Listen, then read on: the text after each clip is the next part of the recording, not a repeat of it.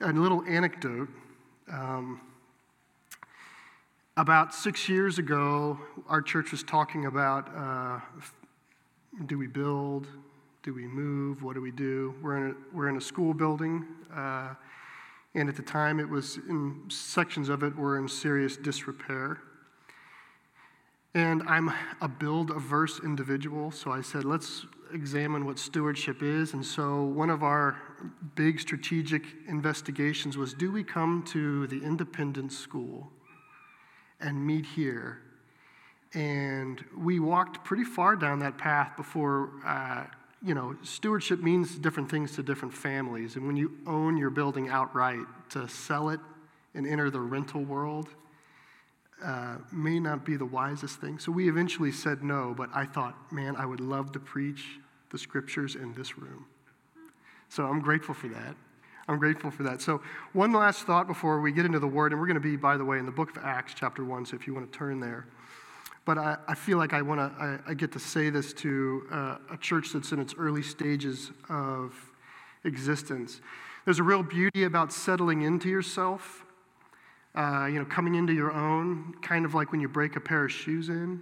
That's when and that's all great and healthy. And so church plants often are trying to aspire to get to that place where they're standing on their own 2 feet and they feel real and they have their own identity and their own sense of gravity that holds them together. And I totally affirm that. I just want to say that right around the corner from that, from settling in, is settling. And you have but to drive down the street and look at church after church after church that accidentally settled instead of settled in. And what I mean by that is moving from we know who we are to we know how to do church. We don't know how to do church.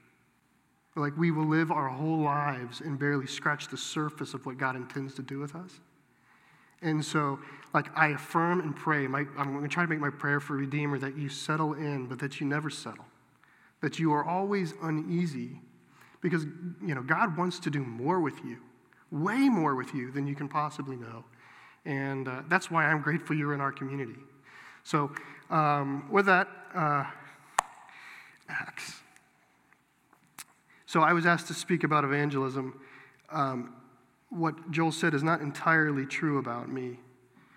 I have been in about a 10 or 15 year search for, I don't like the word evangelism. And I am not good at sharing the gospel with others. And the Holy Spirit has been working in me for over a decade now, saying, it's not good that you feel that way. You're the pastor of the church. And so bit by bit over the past 10 or 15 years, things have been, I feel, how the Lord only gives you what you can handle? If he showed you all of what was wrong with you in one moment, who could stand under that? Who could stand under that, right? So we get to see what we're able to take in. And I feel like the Lord has been showing me progressively, what I am able to handle in this realm. And you are getting me as pieces are coming together. So I am emotionally a little bit of a mess on this subject right now. And even when Joel and I sit and have lunch, I got way more energy on this subject than intellect. And so for that, I ask for your grace and simply say, I'm in the land of just genuinely trying to understand God on this, and I hope we can share that together. So, evangelism. Let me start with, I'm going to start with an image from physics. So if there are any physicists in here, give me grace. So I'm like an armchair physicist. I stayed on a Holiday Inn. My dad is literally a physicist, okay? The Air Force sent him to grad school for laser physics. So I've grown up near a physicist. And that's what you're going to get is somebody who was a political science major who grew up near a physicist. All right? But in the land of physics, there are different forces that are talked about, different cosmic forces, literally. So some of them. Some of them are kind of everyday notions like the force of gravity or the electromagnetic force. But then there are forces that are not everyday topics among people like you and me. And one of those is called the strong nuclear force. And it's this very mysterious thing. If you've ever heard the word quarks, things inside of an atom or a proton, the strong nuclear force is a force that's at work in the nucleus of an atom to hold the nucleus together. Because it really is, it is paradoxical that a nucleus holds itself together so well. Okay, you would expect protons so close. Remember, positive to positive in magnetism push apart. And yet in a nucleus, it's just protons and neutrons holding themselves tightly together. They're very difficult to push apart. And that's the strong nuclear force. And at that subatomic level, that force is overwhelmingly the strongest force that you can find. Okay? It's so strong, right? The force of gravity exists all the way throughout, but at that level, the force of gravity is so minute it's not even worth measuring. Physicists don't even calculate for the force of gravity because the strong nuclear force is so much stronger. The problem with it is, or not the reality is, that the strong nuclear force drops off so dramatically that you get about 2.5 diameters of a proton away, and it's not that strong anymore. So it's super strong, but it's hyperlocal, right around itself. Nonetheless, it's the strong nuclear force. The force of gravity, on the other hand, compared to the strong nuclear force, is inconsequential in its strength, in its measurable strength. But this is what's interesting about the force of gravity, is it pulls on everything in the universe simultaneously, infinitely. Think about that. Your body, like, I'll try to be generous. I don't want to make anyone feel overweight. What number do I pick? You're 120 pounds, is yanking on every star. So it's small, but it's vast. You're barely touching everything. And I want to use these ideas. I want to use these ideas as we think about evangelism, because when we go to the book of Acts, what we find is story after story after story of the apostles exhibiting witness of Christ through the power of the Holy Spirit. And it's unmatchable. There's a part where it says people would drag the crippled people into the shadow of Peter and they would be healed. I mean, if evangelism is banking on that, we're in trouble. Because I don't see that, right? I don't think you see that. So there's, on the one hand, as we're going to approach evangelism, I want us to see the strong apostolic force for what it is, okay? I don't want to diminish it. I don't want to try to qualify it. But what I want to do is, in our study of the Word, is to observe that there is, behind this, in the background, this weak church force that's at work. And on the whole, this weak force, I think, does more converting power in the world than the strong apostolic force. And this is the force that you and I share. So I want us to be able to look at Acts and not feel invalidated because we're not apostolic, but rather look at Acts and be called as a part of, ultimately, the greater force in the kingdom. So that's the goal today. And we'll start in a classic place, Acts 1:8. And it's kind of going to be a high-flight sail through Acts. But we're in Acts 1:8. And this is, you might say, the theme or the thesis of the book of Acts. This is a promise of our Lord to the disciples before he leaves. He says, "But you will receive power when the Holy Spirit has come upon you, and you will be my witnesses in Jerusalem and in all Judea and Samaria and to the end of the earth." So that's given right up front.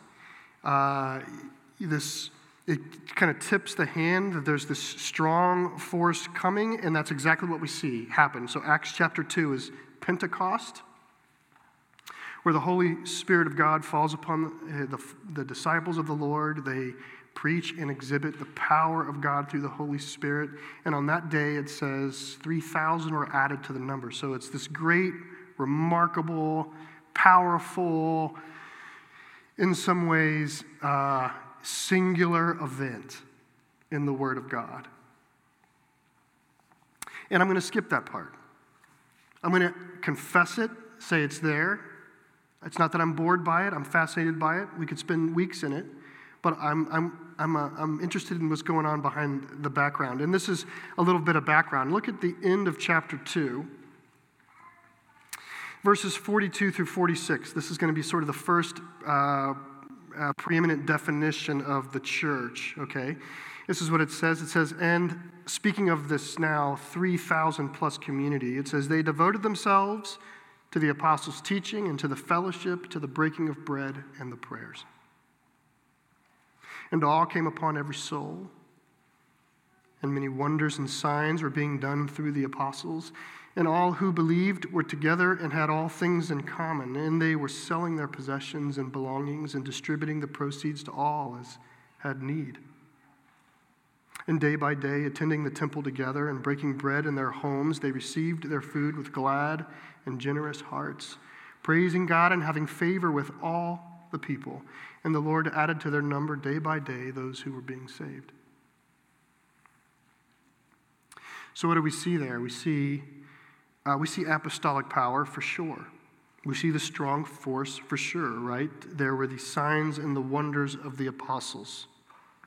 That's what it says in verse 43. But we see other things are present also. We see devotion to the fellowship, breaking of bread, and prayer. Very regular things. So this is the first moment you see it, where the apostles are doing something singularly impressive, but alongside of, in the background, with, I don't know how to say it, I don't know how to stick all of this in a centrifuge and figure out what percentage of what does what. I don't know how to do that. I just want to say the strong force of the apostles is not by itself. Rather, it's an ingredient in a holistic picture where there's the devotion of the fellowship, that's us, right? That's our, not the attendance of church on Sunday, the devotion to the fellowship, which is over and above attendance. The devotion to the fellowship, breaking of bread, sharing of things, life together, prayer. Okay? And that is the part that I'm interested in. Is I think my belief is the evangelical church in America has woefully underestimated the converting and saving power of devotion to the fellowship, breaking of bread, and prayer. That the weak force is living in that. That it makes us unique and different. And you see it happening here. You see the strong force and the weak force right beside each other. It's like the apostles are catching men and the church is cleaning them. That's the first example. So I'll show you another one. Here's the 4th chapter if you go there. And a lot of really great things have happened. Paul, silver and gold I do not have, but in the name of Jesus Christ, stand up and walk. And a guy springs up and it becomes another Holy Ghost preaching moment where people are at it. It creates controversy. All those things happen. I don't want to deny them. I'm interested and fascinated by them. But today I'm focused on something else. After all of that, we get to the 4th chapter. Peter's been kind of sternly warned, don't talk about Jesus anymore. And he says, well, I don't know what to do with what you just said. Do I obey you or do I obey God? And he goes back and he prays and the ground shakes. That's what it says in verse 31. They prayed. The place where they were gathered together was shaken, and they were all filled with the Holy Spirit, and they began to speak the word of God with boldness. So you have this work of the Spirit in the church, but here's what I want us to read. Look at verse 32. It says, now the full number of those who believed were of one heart and soul, and no one said that any of the things that belonged to him was his own, but they had everything in common. And with great power, the apostles were giving their testimony to the resurrection of the Lord Jesus, and great grace was upon them all. There was not a needy person among them, for as many as were owners of lands or houses sold them and brought the proceeds of what was sold and laid it at the apostles' feet, and it was distributed to each as any had need. Thus Joseph, who was also called by the apostles Barnabas, which means son of encouragement, a Levite, a native of Cyprus, sold a field that belonged to him, brought the money, and laid it at the apostles' feet.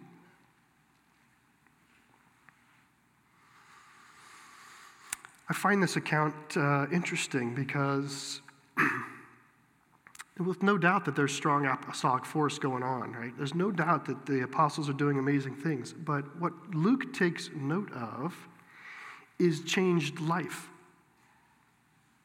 That's what he notes here. There's this guy, Barnabas, who, in part, I think Luke is introducing him to the narrative because he's going to play a role later.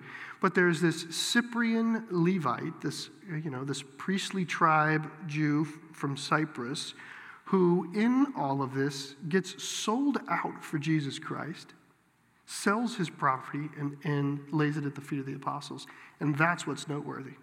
That's what seems to be drawn out. Once again, I just want to say, changed life inside the church has a power of its own. It draws people in. They know what the world is like. And then they look inside the church and they go, why does it look so different in there than it does out here? The disparity between life in the church and life outside the church ought to be and should be and is intended by the Holy Spirit to be radically evangelistic. Radically evangelistic. Not mildly evangelistic, radically evangelistic.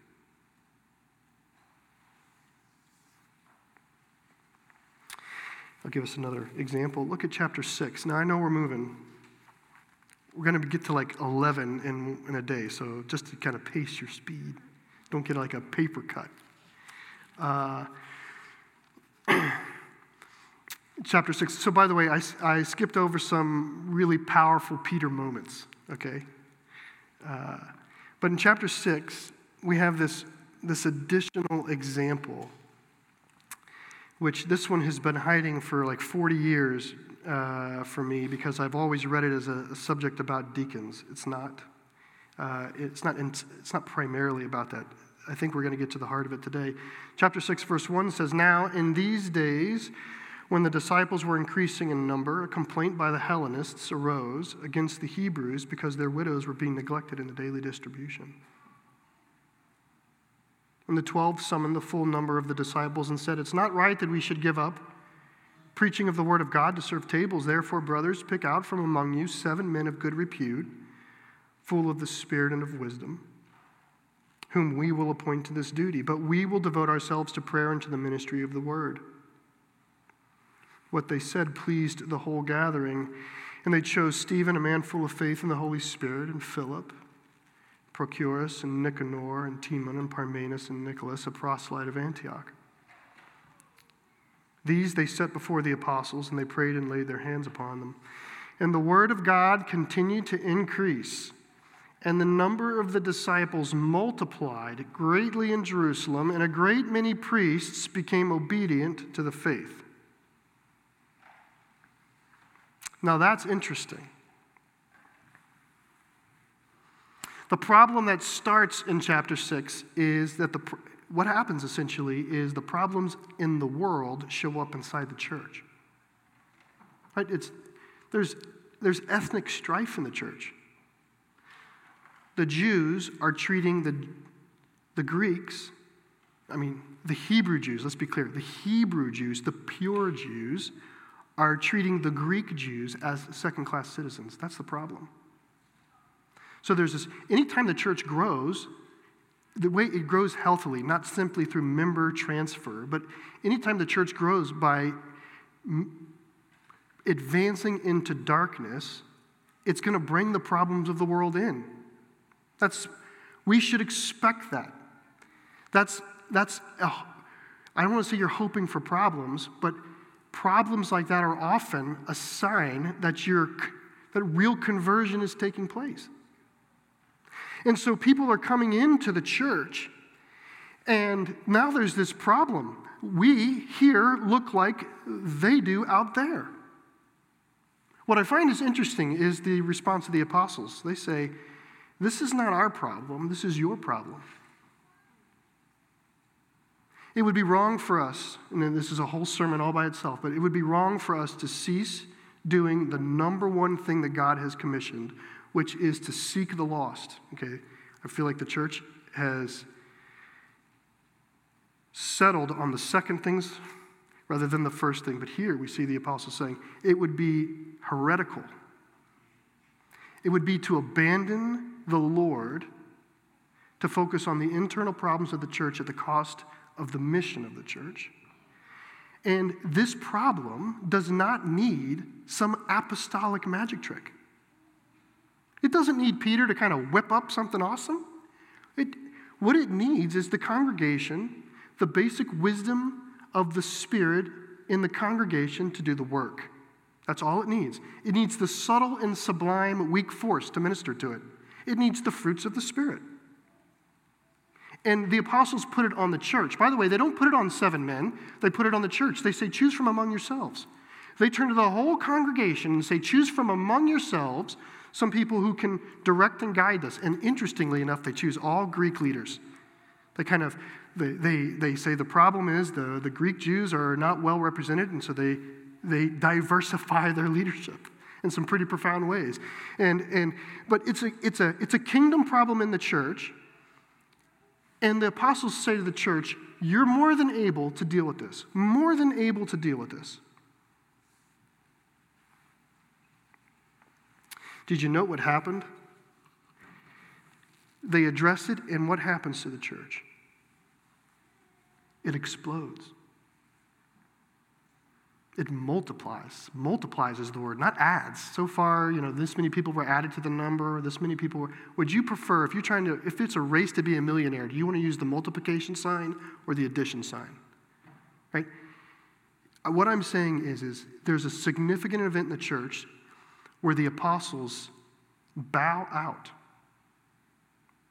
And the result is the church explodes. This is an important pivot point in the book of Acts, by the way. This is right here, as Luke is writing in the book of Acts, he's going to take the camera lens off the 12 and start moving it, nudging it. Let's look at Stephen. Okay, let's look at Philip. Okay, let's look at Saul. Okay, let's look at Timothy. Okay, let's look at nameless people. So right now, the camera in Acts is pivoting to people who are not the apostles. You should note, it says here that this should be like an incredulous statement. In verse 7, even priests became obedient. Even priests. I feel like Luke is saying, can you believe that? I wonder if what is really amazing, this is me musing, not preaching, okay? I'm left wondering if the Hebrew priests who are faithful to the Torah, what really gets to them is not the message about Jesus, but the fruit of the Spirit in the congregation that says, that's legit. That is legit. And this is valuable. What does it mean that we're witnesses? It means that we give confidence to the proclamation of Jesus Christ. Not that you can tell it, but that your life conveys confidence to someone, that they can begin to put weight on it.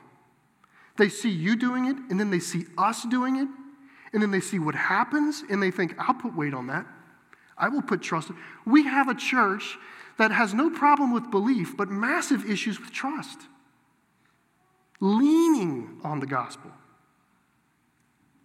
And that's what seems to be happening here. Okay. I want to say it this way, the community of believers ought to triumph over outside problems. I'm not saying that we go outside the walls of the church and fix all the problems of the world. I don't think that's the call of the church primarily. I am saying inside the walls of the church, there should be signs of triumph and victory. There should be, it's not like there in here. It really ought to be that way. Notice the apostles don't say this is not a problem. They say it's a problem. It's a problem you can handle. You handle it. Another thing I want to note here is that what was needed to fix this problem was not some really special gift of the Holy Spirit. I want us to note that. What's missing here is not a healing, a sign. What's missing here is love and joy and peace and patience and kindness and goodness and faithfulness and gentleness and self-control. The kinds of things that every follower of Jesus Christ should have in increasing measure as they grow in the Lord. And we should also note, if we just kind of step back, and this is probably something that can be tested by those of you who are more comfortable with the word, but when you look at the instructions of Peter and of John and of Paul as they write their letters to the churches, we do not find them. We simply do not find them saying, you know what you really need? You need more gifts. That would fix it. You know what you really, really need is there's this special gift that you need to pray for. What we find over and over and over again is them counseling us to the fruits of the Spirit. Let your good deeds shine among men, so that while they would disparage you, they would see your work and glorify the Lord in the day of his coming. 1 Peter. Beloved, let us love one another, for love is of God. 1 John. Paul. Let me show you a more excellent way. Though I speak with the tongue of men and angels, if I have not love, I'm nothing. Again and again, they push the church to the weak force, not the strong force.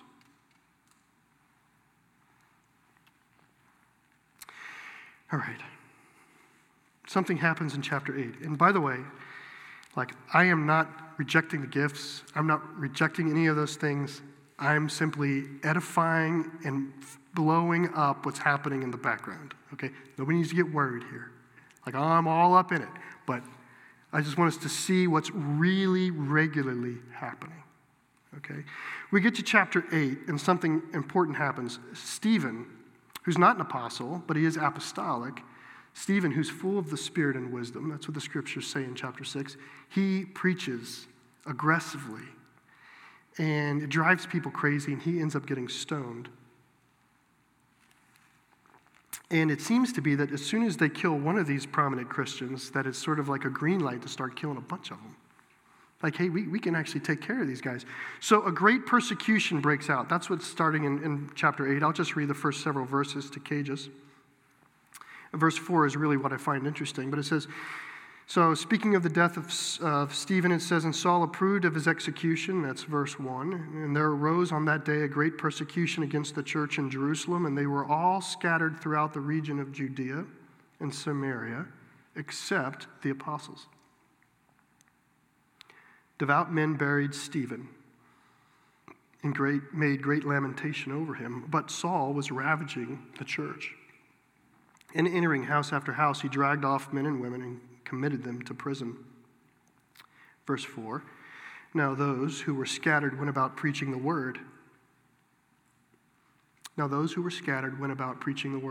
I learned this in the NIV, so I'm affectionately connected to it. It said this way, those who were scattered preached the word wherever they went. Did you hear that? The picture is that the members of the church have been shepherded in a way where the first things are first and the second things are second, so that when they are scattered apart from one another, they actually begin to behave like the ministry of the apostles. It doesn't matter what team they were on. When they were scattered, they preached the word wherever they went. So what we end up finding right here in chapter 8 through chapter 11 is kind of an epic in the book of Acts. And what we see is the only Christians who really remain in Jerusalem, for the most part, are the apostles. And that the explosion of the church, we don't know how it's going to explode. We don't know who necessarily plants it. But the only thing we do know for sure is who did not plant it. And the apostles did not plant it. And so we end up finding this. So I'll give you some examples. Look at chapter 9. So, again, I'm interested in the background, okay? But I'm going to read this. This is about the conversion of Saul, the Saul to Paul, the Damascus Road, all of that. But I want to take note of one detail. It says, but Saul, this is chapter 9, verse 1, still breathing threats and murder against the disciples of the Lord, went to the high priest and asked him for letters to the synagogue at Damascus. so that if he found any belonging to the way, men or women, he might bring them bound to Jerusalem. Let's stop there. What is in Damascus? A church. Why would Saul need to go there? So I would even say this. It's not simply that there's a church in Damascus. There's a church that's a problem in Damascus. There's a movement in Damascus. There's enough of a gospel problem in the city of Damascus that Saul has need to leave the city of Jerusalem, where the apostles are ministering, by the way. Remember, they're still in Jerusalem. He has to leave Jerusalem to go to Damascus to stamp out that problem before it gets out of control. And we know that there's a church in Damascus because Saul gets blinded, and you know what the Lord does? Look at verse 10. He finds a disciple at Damascus named Ananias. There are believers in Damascus. And he says, Ananias, I need you to go lay hands on Saul. I've told him there's a man named Ananias. He's coming to lay hands on you so you can restore sight. Ananias says, you got it all wrong, Lord. He's a bad dude, right? The Lord says, you hush up. Don't tell me how to do my business. Get over there. Ananias goes, lays hands on Saul, prays that his sight might be restored. His sight is restored, and look at verse 18. And immediately something like scales fell from his eyes. He regained his sight, then arose and was baptized. I have a picture like not only is there a church in Damascus, like they have everything together. They have the parameters of church. They have a baptistry. Is almost the feeling, like they probably sang 6 verses of Just As I Am when he went up. I mean, it's like they've settled in. They have settled in Damascus. Who planted that church? Anyone know? None of us know. Nobody knows. It wasn't, not the apostles. We do know who it wasn't. It was Christians with the Holy Spirit who were devoted to the fellowship and to the breaking of bread and prayer, because the weak force on the whole has tremendous power. Tremendous power. I'll show you another example. Chapter 9, verse 32. So in this part, Peter goes on an encouragement tour, kind of like Billy Graham. So he leaves Jerusalem, and in verse 32 it says, now as Peter went here and there among them all, which, by the way, that tells you something really, the implications about that are interesting. Why does Peter need to leave Jerusalem to go here and there among them all? There's churches all over the place is the picture you get, but that's an implication, but here's something that's clearly true. He came down also to the saints who lived in Lydda. So what's in Lydda? A church. Who planted the church in Lydda? We have no idea. We do have some idea. Not the apostles. Okay? He does this powerful apostolic thing in Lydda. He does this miracle, right? I'm not trying to deny the strong apostolic force. I'm just trying to see the weak force happening all around it. I want us to note the weak force preceded the strong force to Lydda. Then we find out in verse 36 through 38 that the saints who lived in Joppa, so the church in Joppa heard that Peter was in Lydda, and they said, hey, we got problems too, come on over here. So we have a church in Damascus, we have a church in Joppa. We're not even talking about all the work that Philip did in Samaria and all the way up the coast, but there are here and there all around Jerusalem are churches that have been planted and started by people whose names we will never know until we see the Lord in glory, right? One day I want to meet these people, and I want to feel like I'm like them. I don't want to feel like I'm different from them. But they are going out armed, not with the strong apostolic force. We don't see that. They're going out armed with a devotion to the fellowship, to the apostles' teachings, to the fellowship, to the breaking of bread and prayer. And that by itself seems on the whole to be sufficient to advance the kingdom of God in power.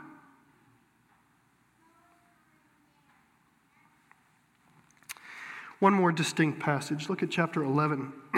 Chapter 11 is kind of closing this epic out. So If you were going to follow the camera lens of Luke, he's staring at the apostles up to chapter 6.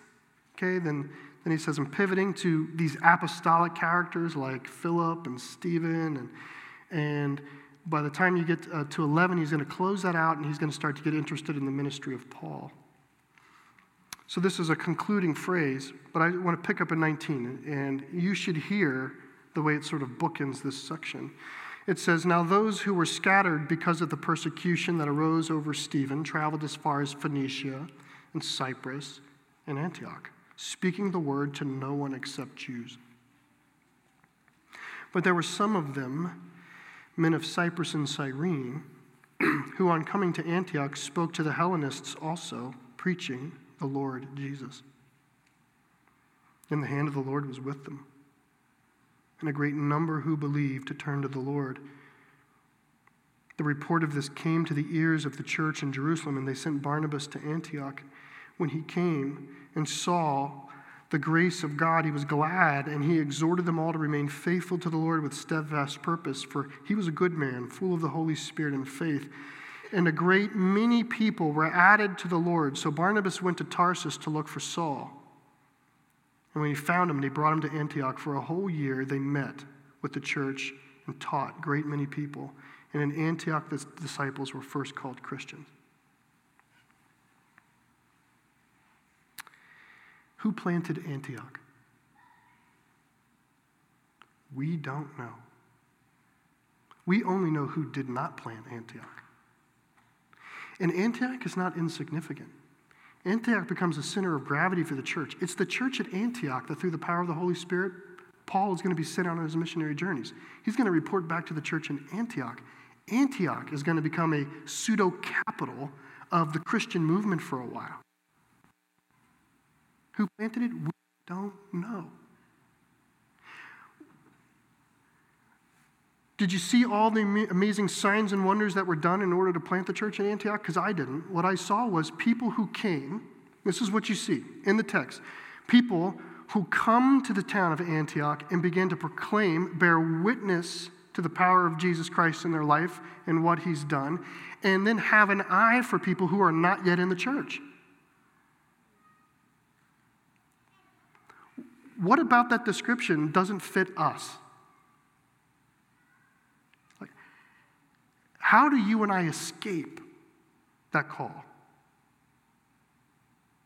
to preach the word wherever we go, to bear witness of the Holy Spirit in our lives,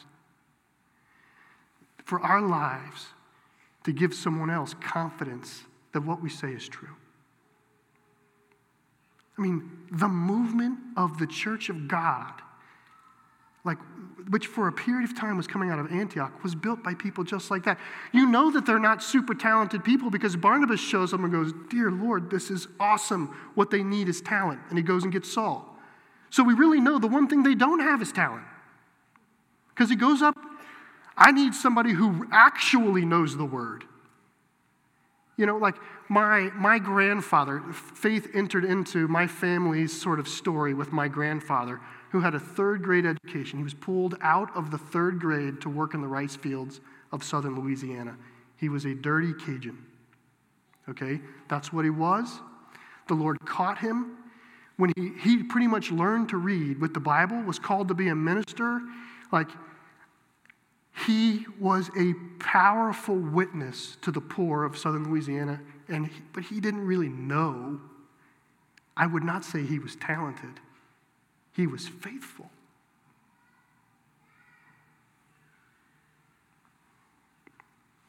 I find that the reason in the evangelical church so many people do not bear witness is because they feel ill-equipped. They feel like I don't know enough. You know, this is the call. The call of the Lord is to be obedient to him through the Spirit. In obedience in the Spirit, it's what makes you usable. Not study after study after study. In fact, that mindset of there's something else I need to know, that goes on endlessly. Endlessly. It will make you perpetually unuseful because you really actually have a spirit problem. Here we see regular people faithful to the Spirit, and the Lord adds to their faithfulness what they need. believe that? Now, we're at our time. I want to tell you about Paul, because I feel like some of you are thinking, yeah, well, Paul was like an apostle. Like the church exploded with Paul. I mean, because he plants a church in Iconium, Lystra, Derbe, Philippi, Thessalonica, Berea, I don't know, Corinth, Ephesus. He writes and strengthens the church in Rome. Like everywhere you go, you see Paul. You know, if you divide the time of his ministry and his missionary journeys, if you divide all the places he goes by the time he spends on average 6 months at each church. Each church he plants, he's there for about 6 months. Now, some churches like Corinth, he's there for a year and a half. Ephesus, he's there for a while. So some churches like Thessalonica, you know how long he's in Thessalonica? We debate whether he's there 3 or 4 weeks or 2 months. He plants a church in weeks. So just so you can kind of screen out the strong apostolic force of Paul, what we really can be sure of is the churches that Paul planted almost never saw Paul. Almost never. They grew in faith through the power of the Holy Spirit.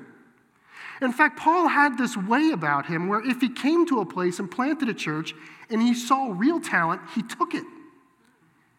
So he goes to Lystra, and in the church of Lystra, or it's Derbe, we're not quite sure, he sees this young man named Timothy. And he says to this church that he just planted in months, he says, I'm going to borrow Timothy for like a long time. Can you imagine that? So you guys are not here that long, right?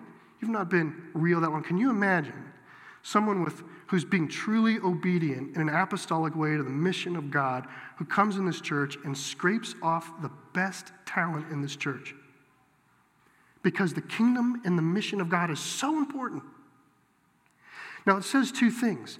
For one, it tells us how important the mission of God is. And for 2, it tells us how sufficient this fellowship is in the Holy Spirit. That's what you need to hear. You are sufficient in the power of the Holy Spirit if you would simply yield to it. Because what God really needs is just a group of people who are devoted to the apostles' teaching, to the fellowship, to the breaking of bread and prayer. That's all he needs. And he adds everything that's needed on top of that. To that, he'll see whatever weakness you have and he'll meet it because he's simply looking for faithful people. And in that, it allows us to keep the mission of God clear, which is there is an entire world of people who are not being advocated for in the kingdom. They're living in darkness and they're perishing. That's a fact. It's a fact. The apostles behave that way. God writes this way. He commissions us this way. It's just a fact. And all that's needed is faithfulness. I'm going to close this in prayer. My hope, you're thinking, what's the practical goal here? My practical goal is to nudge you out of the lane of I'm not well equipped enough to this is actually the great command of our holy God, who sent his son for me, not because I'm worth saving, but because he loves people, of whom most are not in the kingdom. He's pushing us that way. And it's not that you are only invalidated to the degree that you don't care and you're not following the Spirit of God in your life. And that this church, which is so scattered in this room, but I want to bundle it up, right? I just want to bundle it up. This church, in its devotion to one another and to the apostles' teachings and to the breaking of bread and prayer, is sufficient to do great things.